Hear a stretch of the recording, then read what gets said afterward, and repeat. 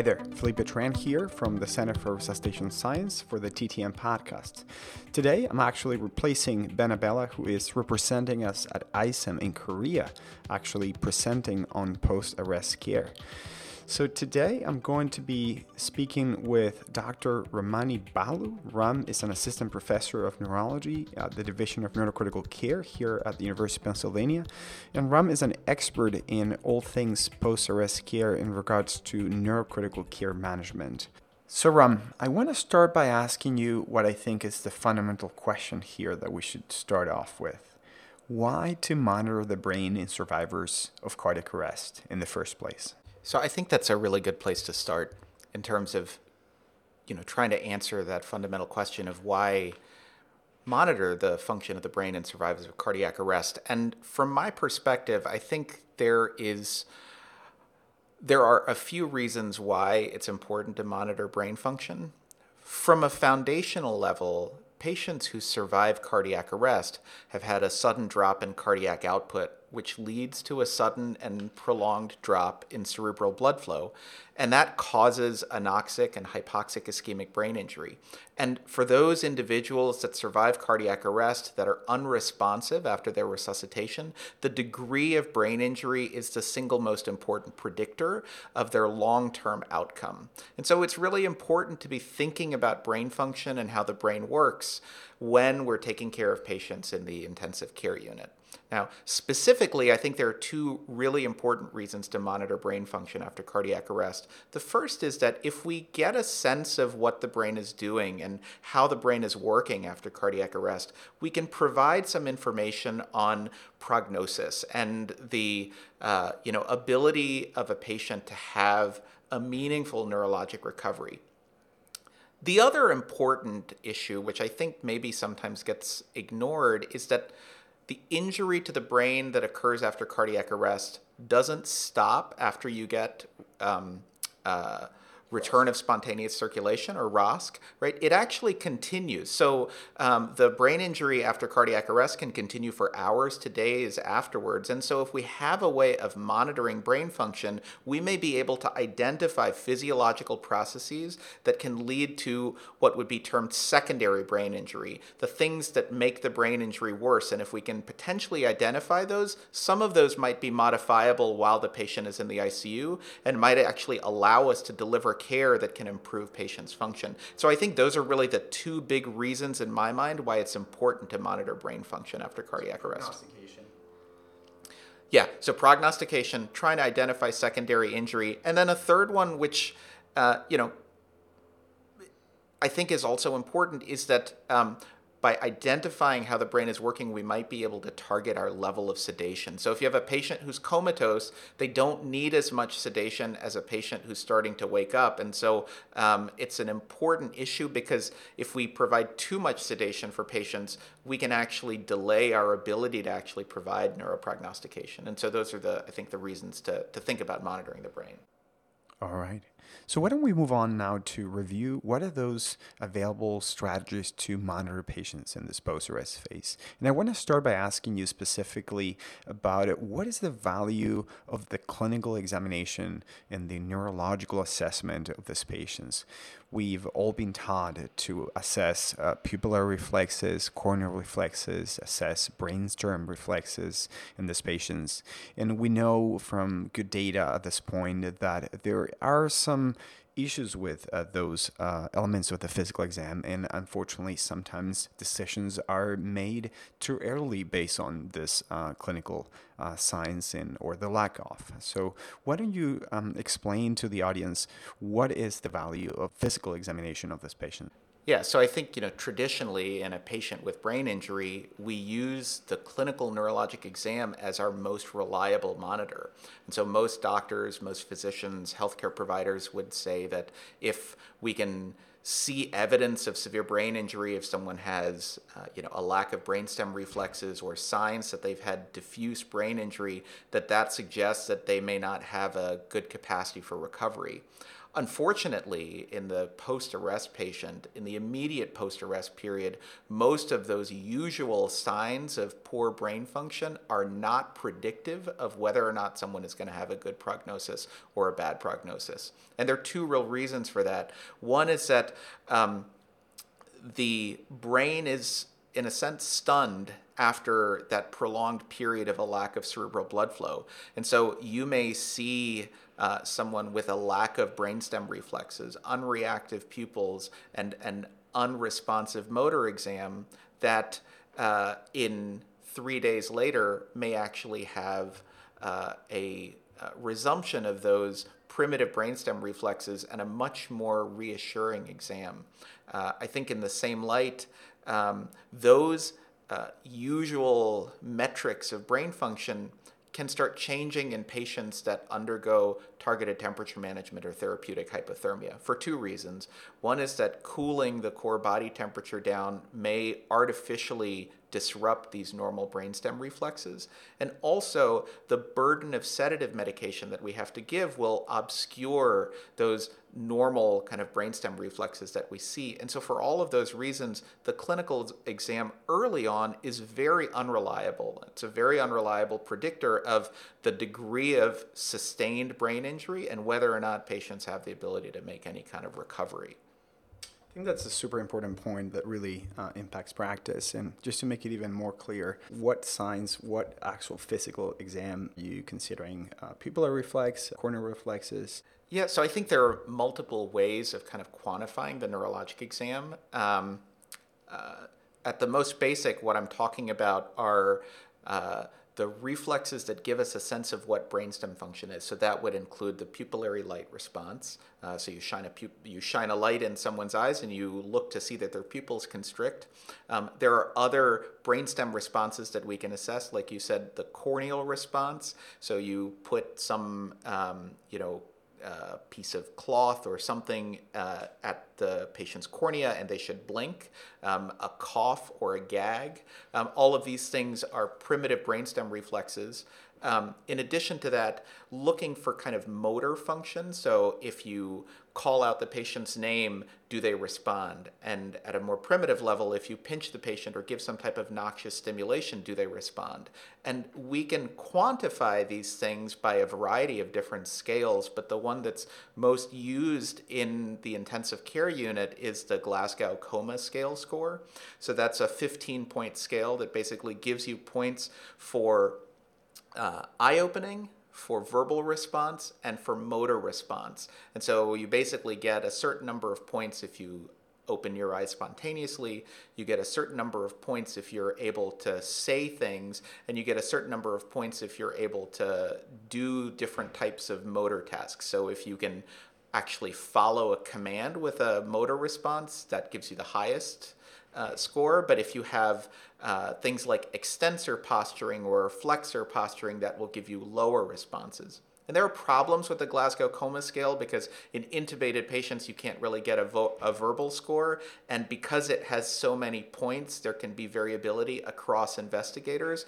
But it's really become, I think, the standard metric by which in the intensive care unit, you monitor the neurologic function of severely brain injured patients, and it allows for repeated measurements and the ability to look at improvement and also to have multiple different people do the same kind of exam. So we've covered the clinical examination and what we have available in terms of clinical tools. And we know that, I think, in general, it would be fair to say that it's far from perfect, right, and far from accurate. And probably it would be also fair to say that in 2019, we should not be making absolute decisions just based on physical examination, right, on any of these tools of assessment in the first hours of post-ROSC. Is that a fair statement? Yes, I think that's absolutely right. In the early post-arrest period, the clinical exam is an unreliable indicator of someone's brain function and really shouldn't be used to guide treatment decisions and is not a very effective monitor of brain function. Or to withdraw care, right? We see this absolutely. Often, right? So making decisions about, we're going to stop this patient's resuscitation here, we're going to withdraw care, we're going to not admit the patient to the ICU because we're seeing the Absolutely. And I have I had heard Ben on a prior podcast bring up the point that he's seen patients who've had unreactive pupils on admission that have made good neurologic recoveries. And I would absolutely second that, the absence of brainstem reflexes in the immediate post-arrest period is, at this point, I would say meaningless in terms of someone's neurologic prognosis. And so we have to use other tools to kind of monitor brain function and also wait for some time until we can be sure of what the degree of someone's brain injury is. All right. So it's, I think, pretty clear that clinical examination is limited. Of course, we should include it, but it's limited in terms of what we can do with it. So let's move on to what else we have available. So there are a few different technologies. Can you comment on what are the most important technologies, devices that are available in this case? Yeah, absolutely. So I would say that the most widely used technique or technology to monitor brain function is electroencephalography, or EEG.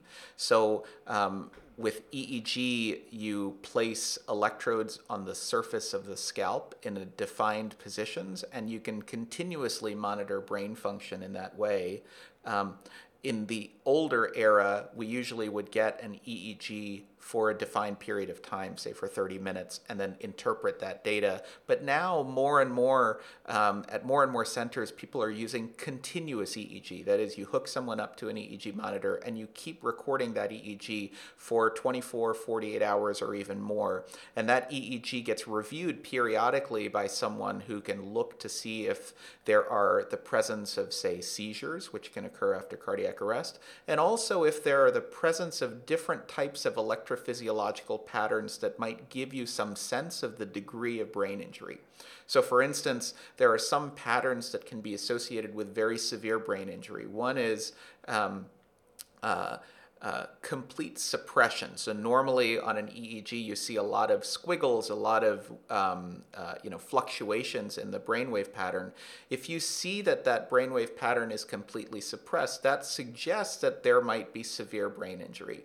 Another pattern that can be associated with severe brain injury is the development of generalized epileptiform discharges, and also the lack of reactivity to external stimuli. So if you get pinched or if you are asleep and get woken up, there will be a change in your EEG pattern.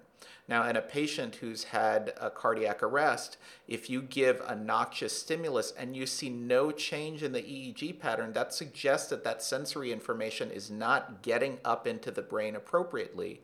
And so that's a sign that there can be severe brain damage. So I would say that the EEG is used in that way, so both to identify electrophysiological patterns that might be suggestive of severe brain injury, and also to monitor for seizures, because seizures are a treatable thing that we think when patients have seizures, it puts an added metabolic stress on the brain that might lead to secondary brain injury. Is the presence of seizures in this phase correlated with outcomes or have any implication in terms of prognosis of these patients? Yes, in that I will say that in studies that have looked at all of these things, the presence of different types of electrophysiological patterns, the presence of seizures, those things do associate with poor outcome. But when talking about outcome, I want to bring up a very important concept, which is called the self-fulfilling prophecy. And so what that is that it's often the case that we may get a test that shows some pattern that in our minds as physicians or healthcare providers suggests that a patient is going to do poorly. So this might not be just EEG, but for instance, the lack of a pupillary response. And then as a physician, I may go to the family and say, you know what, your loved one has a really terrible EEG, and I know from previous studies that everyone with that EEG pattern dies. Well, the reason why everyone with that EEG pattern dies is because care is withdrawn. And so the presence of that abnormal or malignant pattern reinforces the poor outcome because we, as physicians, artificially reinforce that. So I think it's an it's a very difficult thing to go into the situation saying, oh, well, we see studies that say that this particular EEG pattern or other exam feature carries with it, a 100%, probability of poor outcome.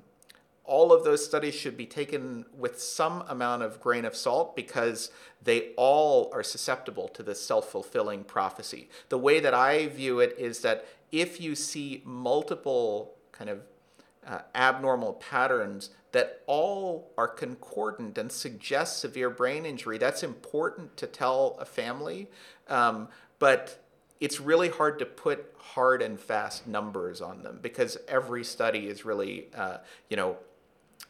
plagued by that self-fulfilling prophecy issue. And that doesn't go just for EEG, but for some of the other kind of monitoring techniques that we may talk about. So let's jump into those other monitoring techniques that we have available, right? We have covered EEG. We can do it continuous or intermittently. How about NIRS? Is that something that we should be using? Is that something that can add value in this phase? So NIRS stands for near infrared spectroscopy. And so it's a technology that's similar to like pulse oximetry. So there are commercial NIRS monitors that allow you to do cerebral oximetry. And the thinking is that you can identify periods of hypoxia in the brain.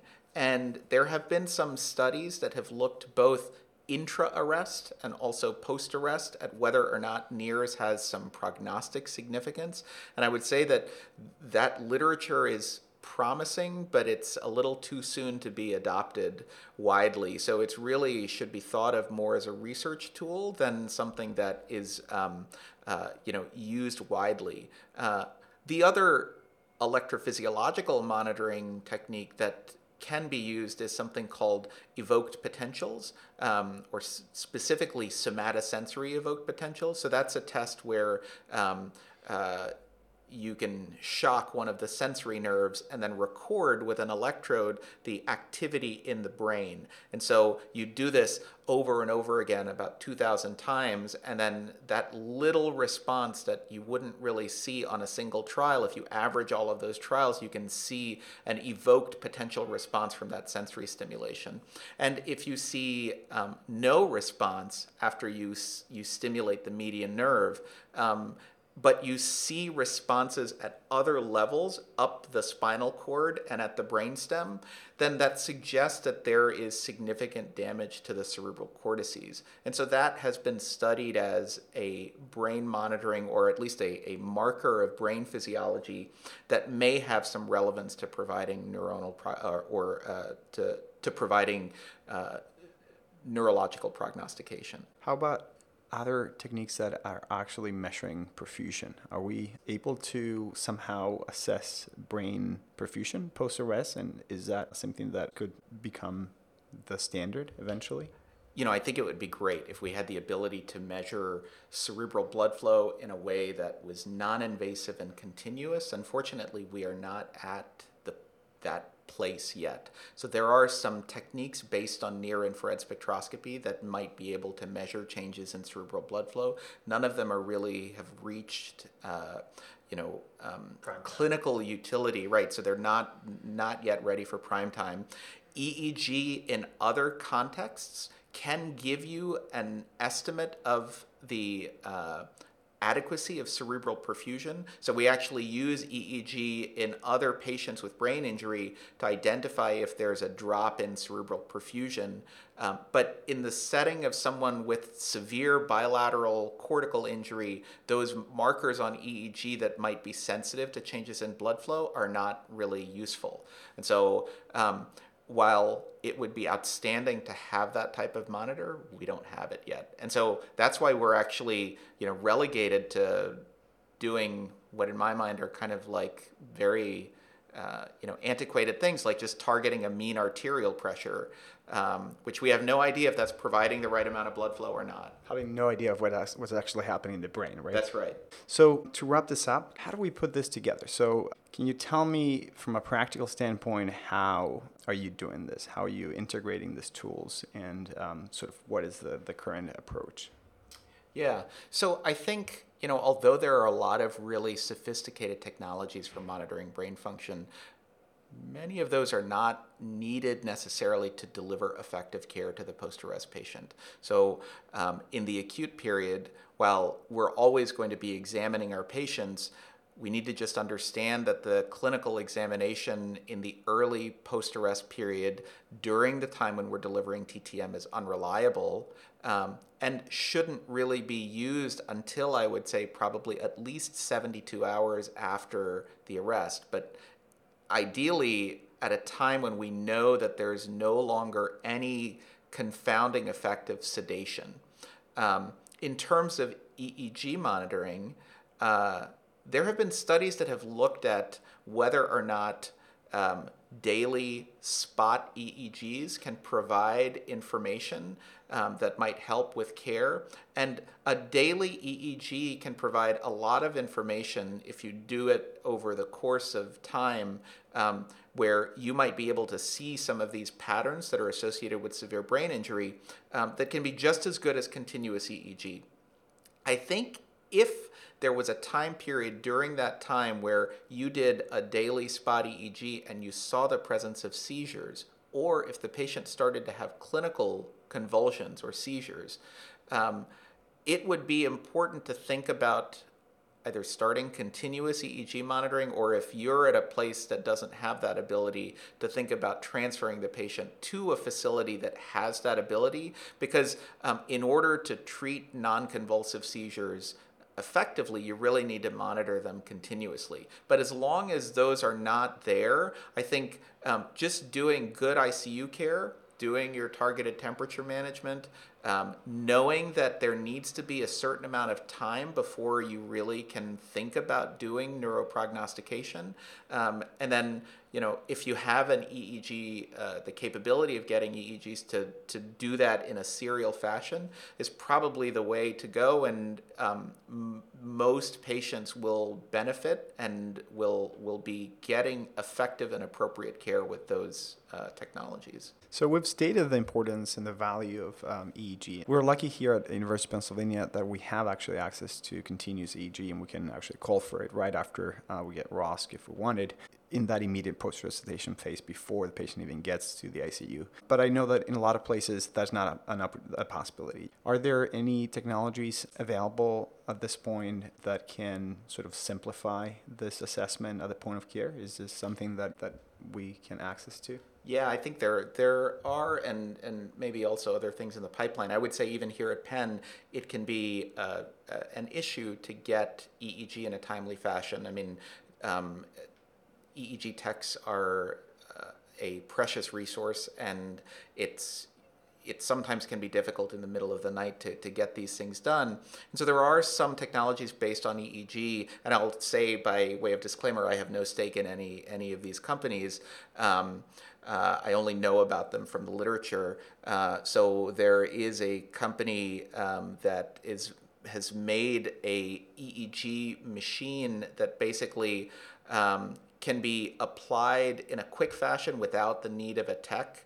That company's name is Ceribell. And so you can basically quickly, an ER nurse or a physician could put this EEG monitor on, and there are some technologies in the pipeline and also available where you might be able to identify seizures based on the sound that those electrical impulses make through a speaker, or that information, once you start recording, can be beamed over the cloud to a remote kind of viewing area where a physician trained in interpreting EEG could look at that EEG. And so there are some options, if you don't have the full kind of technology to deploy EEG, maybe to be able to do that with limited resources. So I think this is a good point to finish this. I want to thank you for joining me, and it will be until the next one. Thank you very much, Ron. Thanks very much, Felipe. It was a lot of fun.